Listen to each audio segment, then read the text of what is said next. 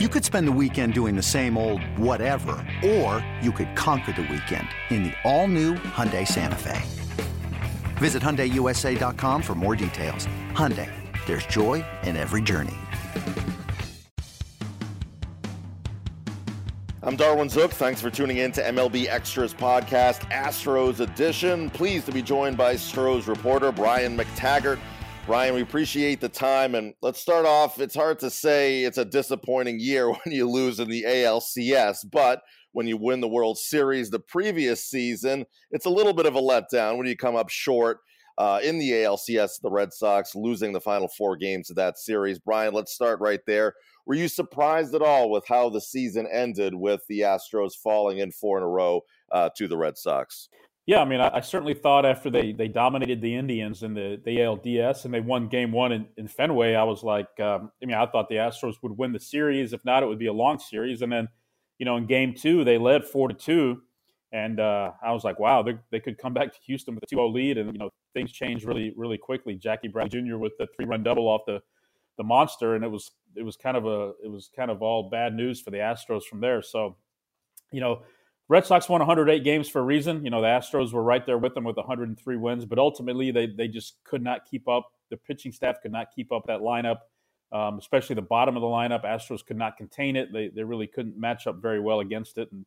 And yeah, a season that, went from looking was really good to, a lot of people were saying the Astros were going to go ahead and maybe not lose another game in the playoffs. And then a few days later, they're out. So it was kind of an abrupt end.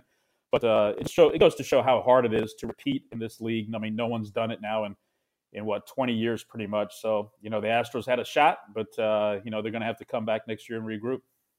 No question. And next season, they should have pretty much the same team coming back. I mean, certainly some question marks, which we'll get to shortly. But GM Jeff Luhnow addressed how the season ended and how are things looking going into next year. We have a championship caliber roster already in place. Does that mean we don't have work to do this offseason? Absolutely not. We've got to fill out some spots that we know are open. But the goal, like AJ said, the goal remains the same. We were able to make the playoffs 3 out of the last 4 years. Last 2 years in a row, we made the championship series, but our goal is to win another championship, and we absolutely have the core to do it. We have the farm system to do it, and we've got the resources and the support from Jim to go out and make whatever deals we need to make to round out the roster. And going into next season, as we look at it, Brian, there are some question marks in terms of free agents like Dallas Keuchel, Charlie Morton. Where do things stand with those guys, you think, moving into next season, and what moves the Astros could make to maybe bolster their lineup or rotation? Yeah, I mean, I think they do have, they have the whole core of the team coming back. I mean, their main players. They do have some big free agents, like you said, and the pitching staff, especially with Keuchel and Morton. I think right now it's hard to say, which way these guys are going to go. Charlie Morton might retire. I do think if Charlie Morton decides to keep pitching, I think he'll be an Astro, and that'll be a nice pickup. I mean, that was a guy who's, had maybe the 2 best seasons of his career the last 2 years while in Houston. Yeah, he's battled some injury problems, but still an arm you want in that rotation. Keuchel would not surprise me if he leaves, just because he's a free agent for the first time at 30 years old. I think he's going to, a left-hander, he's going to command a lot of money on the open market. And I just don't think the Astros need to make that kind of commitment when they have Verlander and Cole at the top of the rotation, and they have, other options they can bring in, cheaper options and pretty good options they can bring into the rotation as well. So other free agents, Marwin Gonzalez is a huge one. He's been a big part of this team from, the whole rebuild process. He was the first player Jeff Luhnow acquired when he took over, and he can play everywhere, switch hitter. We've seen him hit big hits in the World Series and in the playoffs this year. He's a free agent, and what do you do with him? I think he would be really tough to replace if they lose him. And then some of the other guys, Gaddis and Tony Sipp, I certainly don't expect to be back, but it'll be interesting to see as far as the starting rotation, what they do. But I think it all comes down to whether Charlie Morton wants to pitch again. If he does, he's in your rotation for next year. There's so much leadership on this Astros team, both in the rotation, the lineup, just overall as a unit, and no one bigger than Jose Altuve. And that was seen both, how he conducts himself on the field and how injuries he had to play through, even last season, playing through that knee injury. And now he just had the surgery on his knee, clearly hobbled in the postseason, but gutted it out. What did that mean to the organization, his teammates, and will he be ready for spring training, ready to roll next season after this surgery? Yeah, well, it was pretty incredible what he battled through, not only in the playoffs, but he originally injured that knee in late July in Colorado, went on the DL for the first time in his career, and that's really the only reason he did not get 200 hits again is he was on the DL. And, he battled it. He battled it in September into the playoffs, and then he, aggravated it in the series against Boston. Turns out to be, I guess the best way I can put it is a broken kneecap. And to be playing through that kind of pain, I mean, it just goes to show you what Altuve is all about. And it was clear he was in a lot of pain. It was clear that, if this was the regular season and not the playoffs, he would not have been playing.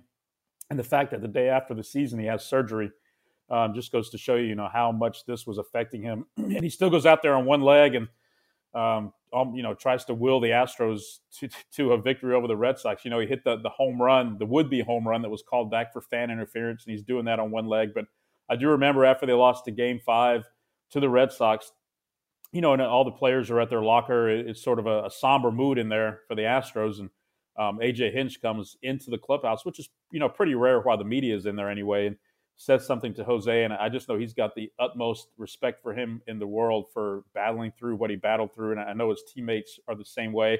The teammates, the Astros, they love Jose Altuve. He plays hard. He cares. He wants to win. He wants to get better. It's not fake. Everything you see on the field, Jose Altuve, how hard he's playing, I guarantee you it is killing him this offseason or right now that they're not in the World Series. So I certainly expect he'll be ready for spring training. And I certainly expect next year Jose Altuve is going to get 200 hits and contend for a batting title and have the Astros back in the playoff picture. No question about it. Brian McTaggart joining us, Astros reporter, and Altuve, as you said, quite a leader for this team with how he conducts himself. As we go into the offseason, obviously, as we said, the Astros are a team that made it to the ALCS and have the talent to go back to the World Series again next year. But if you had to look at a specific area or two that needs some shoring up, could it be the bullpen moving forward? Could you see any other additional moves the Astros making, maybe shore things up there? Yeah, I think it's pitching and catching. I mean, you look around their offense, their entire infield is back. Outfield, they have Springer and Reddick back, and, they still have candidates for that third outfield spot with Tony Kemp, and Kyle Tucker is going to be back up again pushing for that. It wouldn't surprise me if they brought in a veteran to kind of help shore that up a little bit. Their entire bullpen will be back pretty much, except for Tony Sipp, so they certainly could use a left-handed option or two in that bullpen. I mean, they could have used that. They could have used a couple more lefties in the playoffs against the Red Sox as well. But for the most part, they're set in the bullpen with what they have. So you look at the starting rotation. If you lose Keuchel, if you lose Charlie Morton, you might also lose Lance McCullers Jr., another guy who could be having surgery this offseason, and his status for next year could be up in the air. So that's going to be an area of emphasis for them, I think, is adding, starting pitching. Like I said, they have Verlander and Cole 1-2, good place to start. You would like to add maybe another proven arm in there. And catching, I think, is the real area of concern. Brian McCann is a free agent. He has an option for $15 million. The Astros are not going to pick up that option. So if he comes back, it's going to have to be on the cheap. Martin Maldonado, who they got at the trade deadline, is a free agent. Are they going to bring him back? He's 31. He's going to command a little bit of money on the market with his tools. They have Max Stassi, who didn't play in the playoffs. They really don't have a lot of catching depth on the upper levels of the minor league. So would not surprise me at all if they go out and get a catcher or two. I think that's really a priority right now for this team. So to sum it up, I think it's pitching and catching and maybe adding another bat that can play the outfield. But their core is pretty set as far as position players and their lineup.